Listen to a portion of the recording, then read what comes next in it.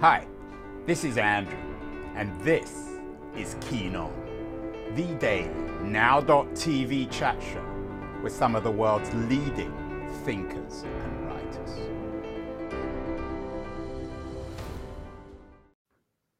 Hello, everybody. It's November the 11th, 2021.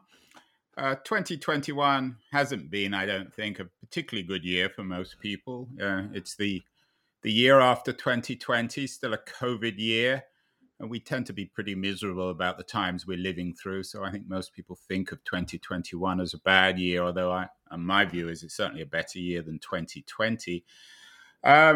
Looking back in history, 50 years ago, back from 2021, was 1971. And I think that 1971 was actually a much worse year, a much darker year than 2021. It began on a bad note with the Ibrox disaster in Scotland. 66 people were killed in a stairway crash at the Rangers versus Celtic football match. And it ended miserably too on December 25th, 1971. It's the longest American football game in a National League football history. American football was already long enough, and this one lasted between Miami Dolphins and Kansas City Chiefs 82 minutes. Unbearable. 1971 was also the year of a particularly long song, in my view, an unbearably long song, Stairway to Heaven by Led Zeppelin. I think it lasted 8 minutes. That's probably about 6 or 7 minutes too long. And 1971 was also the year of Led Zeppelin's major album, Led Zeppelin 4, which was a big selling album, sold many millions of copies, and may have been one of the darker moments perhaps in the history of rock and roll, Led Zeppelin being one of the bands that perhaps epitomized the corruption of the 1960s and the nastiness of the early 70s. Led Zeppelin is indeed the subject of our show today. There's a major new biography, a long one, over 600 pages, perhaps in keeping with Led Zeppelin's songs, particularly Stairway to Heaven, by the noted biographer Bob Spitz. Many of you will be familiar with his biography of the Beatles, of Bob Dylan, and many other successful books. His new book is Led Zeppelin, the biography. And I have to ask Bob, who's joining us from New York, why Led Zeppelin, Bob? You told me before the show you spent 5 years researching your biographies. Why spend 5 years of your life on Led Zeppelin? Well, they were one of the most iconic groups of rock and roll. They changed the culture in 1970 from, we had a decade of the Beatles, Crosby, Stills and Nash, James Taylor, the Romantics, the post-war Romantics. And Led Zeppelin were from a different post-war band. They were post-Vietnam War, and there was a sense of aggression, and it all came out in their music. And for me, for a biographer, it's all about cultural context. And this band had plenty of it to look into. One of your biographies is Barefoot. I guess it's not a biography, it's more of a cultural history. Barefoot in Babylon, the creation of the Woodstock Music Festival, 1969.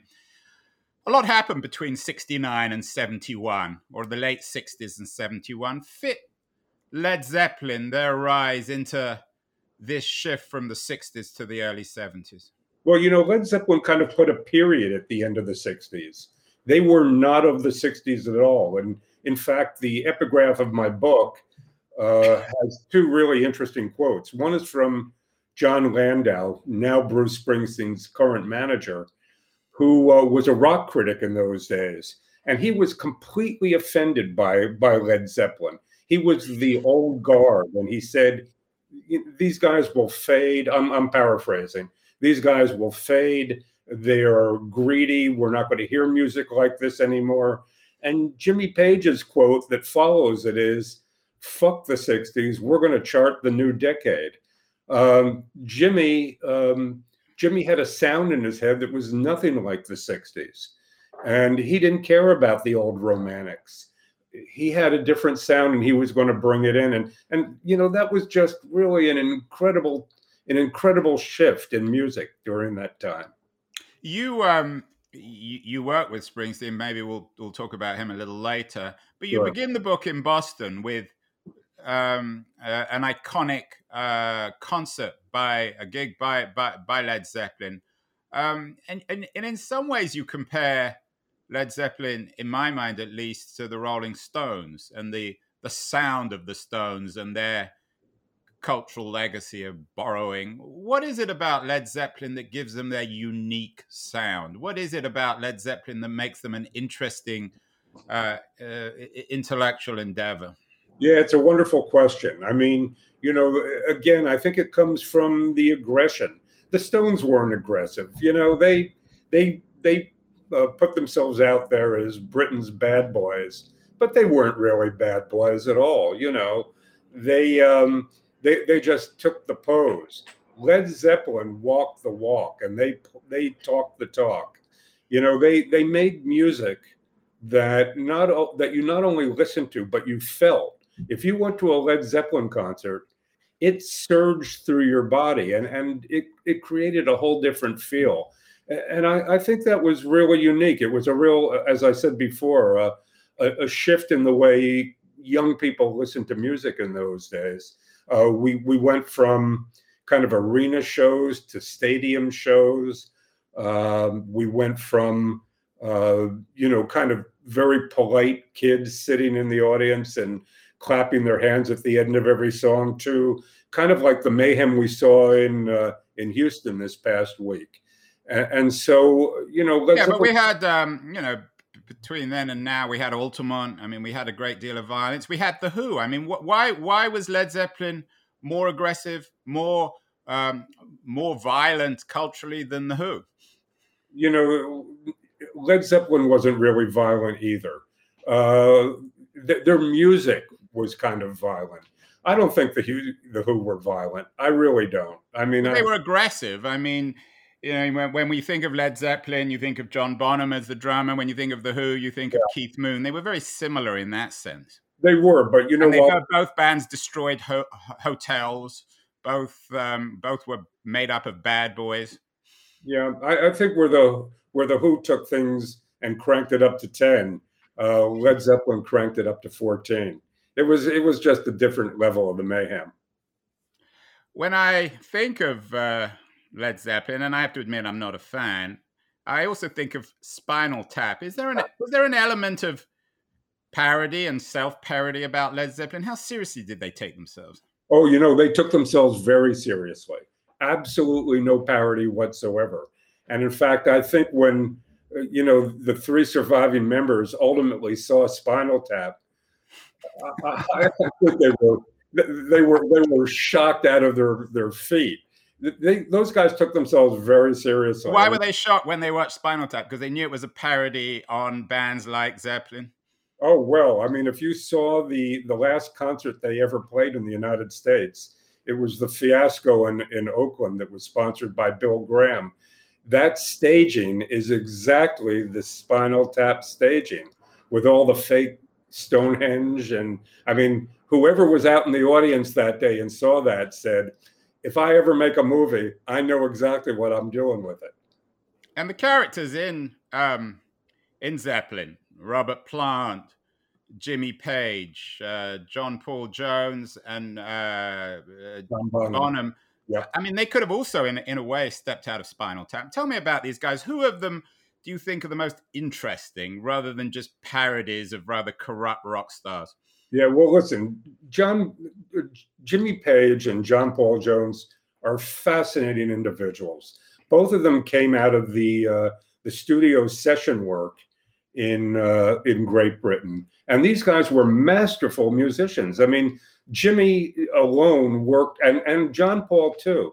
They worked on things like the early Who records, the Kinks records, Tom Jones records. Right. Both of those guys played on Shirley Bassey's Goldfinger. So, yeah, as you note in the book, Led Zeppelin began in a way as a super band, as this idea of bringing together a lot of iconic musicians. Well, that was the ultimate goal of Jimmy's. I mean, he wanted to bring guys in like Stevie Winwood, who would sing and perhaps play keyboards, and bring in a drummer from Procol Harum. But that's not what happened. What happened? It was more like the Monkees. I mean, you know, Jimmy took people he had never met before, Robert and Bonzo, and it was like some from column A and some from column B. Really not a very well thought out process at the beginning. When I remember growing up in the Led Zeppelin, I'm dating myself now. I was 11 years old in 1971, and in my school, particularly as a teenager, they were huge Led Zeppelin fans. They were a cult in many ways. Who was attracted by them? Well, young kids. I mean, you know, with the Beatles and the Stones, it was 14 and 15-year-old girls. By the time we get to Led Zeppelin in the 70s, it's 14 and 15-year-old boys. You know, it's a very kind of adolescent urge, and that's what rock and roll is all about. You know, it's about the next dangerous thing, the next dangerous sound. Rock and roll has to come from that. And I think, you know, like the Beatles and the Stones and the Who and Jethro Tull gave us that in the 60s, Led Zeppelin gave it to us in the 70s. You've talked about the aggression or the energy of the live music. Yeah. But is there anything innovative about the music itself, particularly the recorded music? You know, Led Zeppelin 4, I was looking before this interview at some of the Rolling Stone charts, and Led Zeppelin is not really in fashion at the moment. Stairway to Heaven used to always be a top 50 all-time single. Now it's not even in the top 100. Led Zeppelin 4 is out of the top 100 of best Rolling Stone albums. I think it might be about number 80. They're not really in fashion anymore. Do you think that's legitimate? Yeah, of course it is. I mean, you know, we're talking about music that's 50 years old. Give these but kids... that doesn't matter. The Beatles aren't out of fashion. The Rolling Stones aren't out of fashion. Bob Dylan isn't out of fashion. Yeah, but they don't sell records like Led Zeppelin does. Led Zeppelin still outsells anybody but the Beatles, and that's pretty incredible. I mean, I think that's and you know, I think we're it's not even apples and oranges. My parents were aghast at the Beatles and the Rolling Stones because they had Ella Fitzgerald and Count Basie and Benny Goodman. And people my age, you know, we're kind of aghast that people don't think Led Zeppelin is still the greatest band around. But the kids today are listening to stuff like, you know, like Drake, and it's kind of like we have to get out of the way and let the next generation have their music. I understand that. Bob, in the narrative of rock and roll, is there a clear connection between, if you like, the reaction of punk and Led Zeppelin? Were they the quintessential band that the punks reacted against? Oh, definitely. Yeah. I mean, punk, the kids who were into punk really felt Led Zeppelin were dinosaurs. In fact, Robert and Jimmy went to see they went to see The Damned when The Damned were just emerging as one of the earliest punk bands in the UK. And they compared Robert and Jimmy to Billy Joel and lounge acts. And so I think, you know, it's what I was saying before. Every generation wants to sweep the older one under the carpet and move on. And I think that's great. I think that's exactly where things should be. It's a long book, Bob, over 600 pages. Why is it so long? Well, actually, it's a lot shorter than 600 pages because there are 65 pages of notes. Okay, well, my reviewer copy had, even 500 pages. It's a pretty long book. Well, you know, I wanted to put it in its proper cultural context. And so we don't begin with Led Zeppelin. We begin with the blues and what was going on in the UK in the early 60s. It was an incredible phenomenon because we didn't have that here in the States. In the UK, the young kids were into the Yardbirds, John Mayall. They were into electric blues. And a lot of the kids who were into electric blues went back and looked even earlier at some of the great Chicago and Delta blues artists, and really did their homework and got into that kind of music. And I felt before you had to understand Led Zeppelin, you had to understand the roots of Led Zeppelin. So I wanted to take the reader back to the days when the young kids were really uncovering blues for the first time in the UK, and to see where everything came from. What about Robert Plant? He's the lead guy. Again, looks like he came out of Spinal Tap. Was he unusually talented in your view? I think he was extraordinarily talented. He had a voice like nobody else's. When Jimmy Page he wasn't Jimmy Page's first choice. Jimmy wanted, as I said before, either Stevie Winwood or a guy named Terry Reid, who was a young kind of blues belter who had opened concerts for the Rolling Stones. And when they turned him down, Terry Reid suggested this kid, Robert Plant. Nobody knew who he was. So Jimmy went up to see him perform, and Robert was from the Midlands. And to Jimmy, that was like, going to Poland.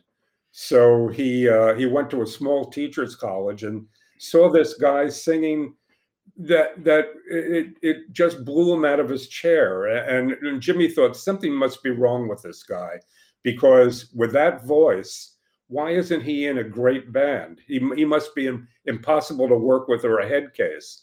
And in fact, Robert was none of those things. He was, of all the people in Led Zeppelin, the brightest, I think, the most studious, the most thoughtful. He was an excellent student. He was on the college track. But he veered, like so many of us, into the path of a speeding rock and roll train. And soon enough, he was just singing in small bands in the Midlands. So I think, his role in Led Zeppelin and that voice really defines the band. Bob, I've talked about Stairway to Heaven, of course, which, as I suggested, I think is rather long, and Led Zeppelin 4, their best-known album. Mm-hmm. For our viewers and listeners who are not familiar with the work of Led Zeppelin, where would you begin to listen to them? Oh, start at the beginning. I mean, with Led Zeppelin 1. It's a very rudimentary album.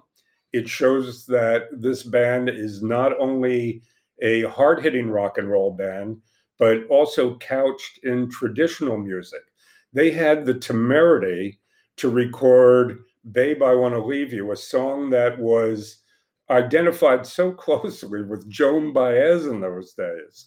And I think that really shows that this group is more than just, your run-of-the-mill heavy metal group, that they had a lot more going on. So I would start there and just work my way through the albums. When you get to LZ4, the one that you just noted, I think you have to take a deep breath before you dive into that, because it's something really different, something complex, and is much more hard-hitting than some of the earlier albums. As you noted, Led Zeppelin still sells very well. Led Zeppelin 4 was a remarkable success. It sold many millions of copies. Did this make these guys very rich? Did they spend all the money on drugs and girls? Did it make them rich? It made them rich beyond any of our dreams. I mean, it made them Elon Musk rich. And in fact, when I was in the UK, they didn't need to hire rockets to go into outer space, did they? They were good at that. No, they were in outer space already without rockets, which was great. I mean, they kind of held on to their money. Jimmy Page actually is a noted cheapskate. His manager Peter Grant used to joke that if you wanted to kill Jimmy, you should just throw a shilling in front of a speeding bus.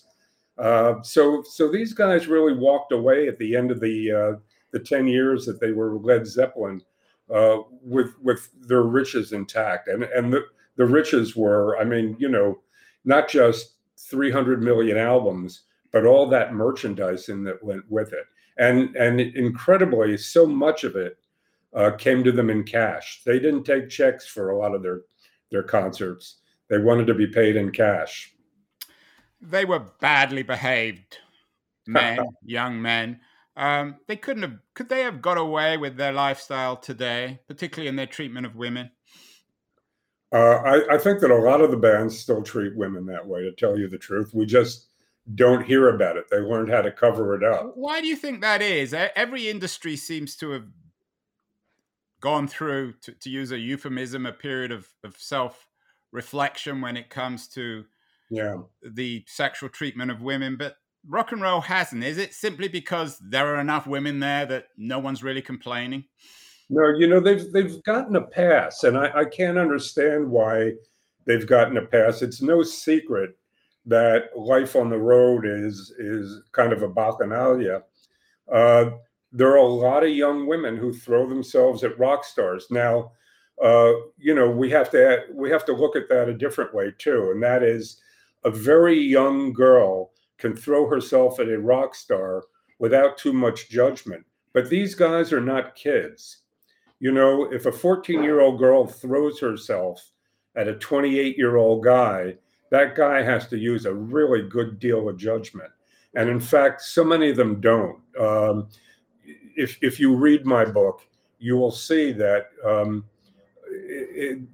I kind of take men who are 28 and 29 who find themselves in bed with a 14-year-old to task. I mean, I'm a father of a very young girl. She's not young anymore, but I was the father of a young girl, and it gave me pause. It really did. You're also the biographer, as I said earlier, of the Beatles, of Bob Dylan. Not everyone behaved with the same sort of irresponsible abandon as Led Zeppelin, did they? Well, actually, not with the same kind of abandon, not to that degree. But there was a lot of bad behavior on the road. Look, the Beatles were not choir boys. Paul McCartney had told me when I began the book that they had created a kind of a story that they gave to their so-called biographer, Hunter Davies, when they were 21 and 22 years old. And they did it chiefly to, protect their wives and girlfriends and their families from some of the grittier parts of the story. And I remember looking at Paul and saying, you're now edging into your 60s, and that was at the time. Is that what you want your legacy to be? And he went, no, it's about time that we laid the whole thing out, and that's why I did that. But there was bad behavior on the road, just not to the degree that Led Zeppelin took it to. A lot of historians, Bob, have made the connection between the 1970s and the 2020s in terms of economic decay, pessimism. You're also the biographer of Ronald Reagan, of course, who with Margaret Thatcher came along in the 1980s and added a degree of optimism and dynamism. According to some, to others, it was something different. Was there something about the Led Zeppelin moment in cultural history that lent itself to an atmosphere of decay? Yeah, I mean, look, at the time, when Led Zeppelin came about, we were in financial straits here in the United States. Stagflation, unemployment, general strikes in the UK, everything seemed to be going wrong. Middle Eastern war. Everything. And really, Led Zeppelin's music reflected an awful lot of that. I mean, when you hear the aggression and the power and everything, a lot of that was just letting off steam. And I think they were the right band for the right time. I'm still not convinced you really like them, but you're putting on a good show. You have to. You spent 5 years writing this book. No, Andrew, I should confess that when my publisher suggested that I write this book, I took a long, deep breath because I have 20,000 vinyl albums in my collection, and I didn't have a single Led Zeppelin album there. I had been on the road with Bruce Springsteen and Elton John during that time, and our musical paths just didn't cross. I was listening to a different kind of music. That said, when I decided to do this, because I found the cultural side of it so enticing, I really felt that I was this empty vessel and the music was just filling me up. And I became a real dyed-in-the-wool Led Zeppelin fan. I did not know their music at the beginning. I might have been able to mention Stairway to Heaven and Whole Lotta Love, but that was about it. And when I sat down and listened to that music, I was gobsmacked. I mean, I just couldn't believe it. It was like someone saying, you know, oh, you liked Hamlet? Well, guess what? There are 16 other plays and all these sonnets you should listen to. I am definitely a dyed-in-the-wool Led Zeppelin fan now because I realized the achievement of their catalog. It is vast and it's really creative, and it rocks your socks off. Is there something very English about Led Zeppelin? A few months ago, I'm sure you know Ron Brownstein. He's another LA-based journalist. He has a great new book out, Rock Me on the Water, which is about culture and particularly music in Los Angeles in 1974. He argues it represents a high point in cultural terms, and of course, "Rock Me on the Water" is a reference to that. Led Zeppelin were very popular and famous in the United States, but they were quintessentially English, weren't they? You know, it's funny, they couldn't sell albums in the UK at the beginning. The UK was not interested. And that's why they toured so much here in America. It's like there's an English phrase, taking coals to Newcastle. English people didn't want to listen to Led Zeppelin, but Americans did. Exactly. It took the Brits a lot longer to get on the Led Zeppelin bandwagon, and so they came here and really immersed themselves in not only America, in the American market, but in American culture. I mean, if you would talk to Robert Plant at the time, you might have thought, except for the accent, that he was an American. I mean, this is a guy who loved McDonald's. You know, he loved the American blues, and so there was something slightly American about these guys. Yeah, I think you've got a good point, Andrew. Keith Richard as well, of course, loved the blues. He was the one more than anyone else, I guess, him and Jagger, who imported the blues back into the world through the UK.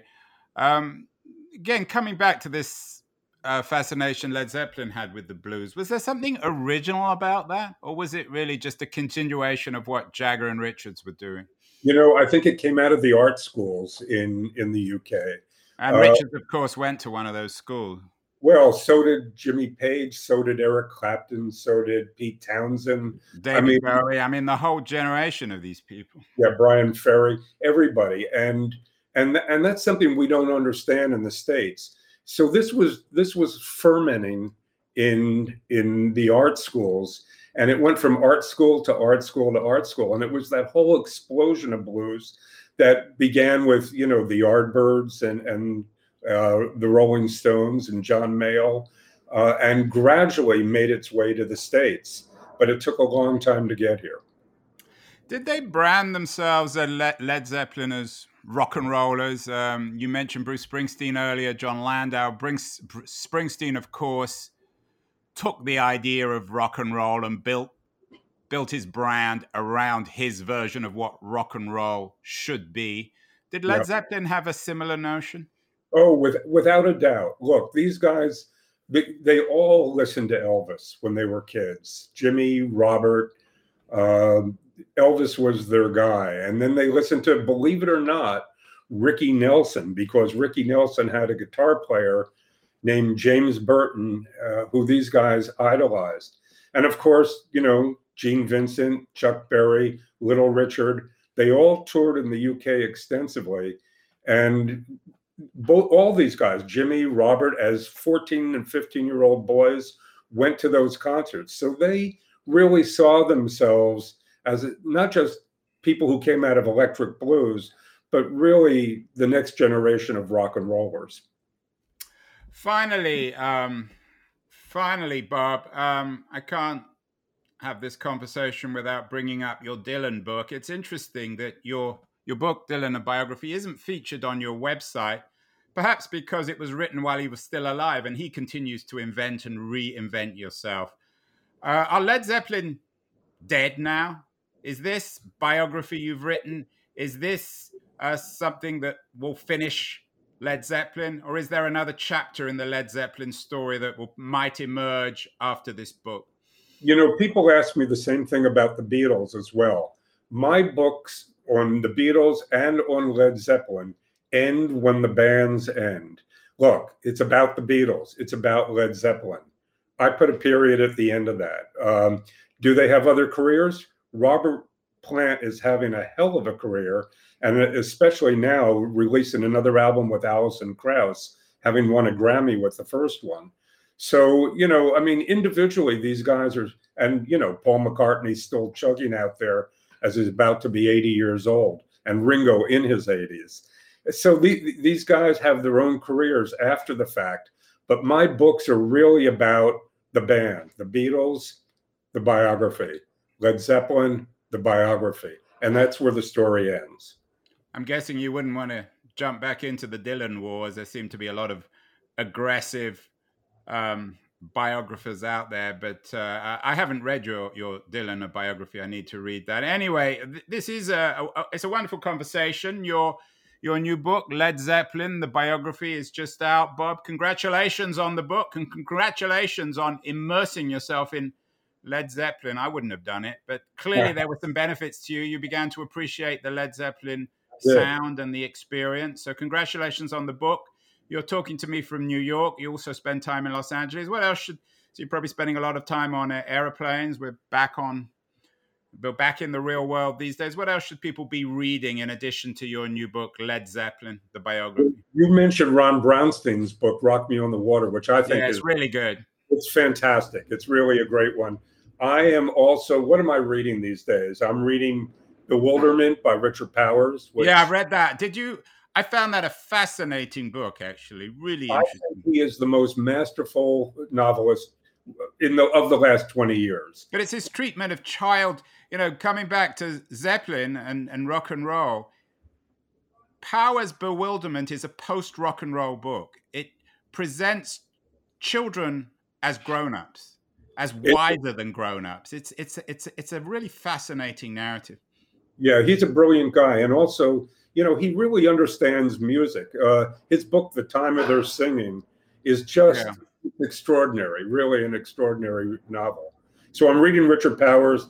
I just finished my friend Amor Toll's book, The Lincoln Highway. And, you know, for pure pleasure, you can't beat it. So that's what's on my book table these days. Well, Bob Spitz, author of Led Zeppelin, real honor to have you on the show. Always nice to talk to a man who's really immersed himself in rock and roll. I hope you'll come back on the show, talk more Led Zeppelin, more Beatles, more Springsteen, more Bob Dylan. Thank you so much, and keep My pleasure, Andrew. Nice being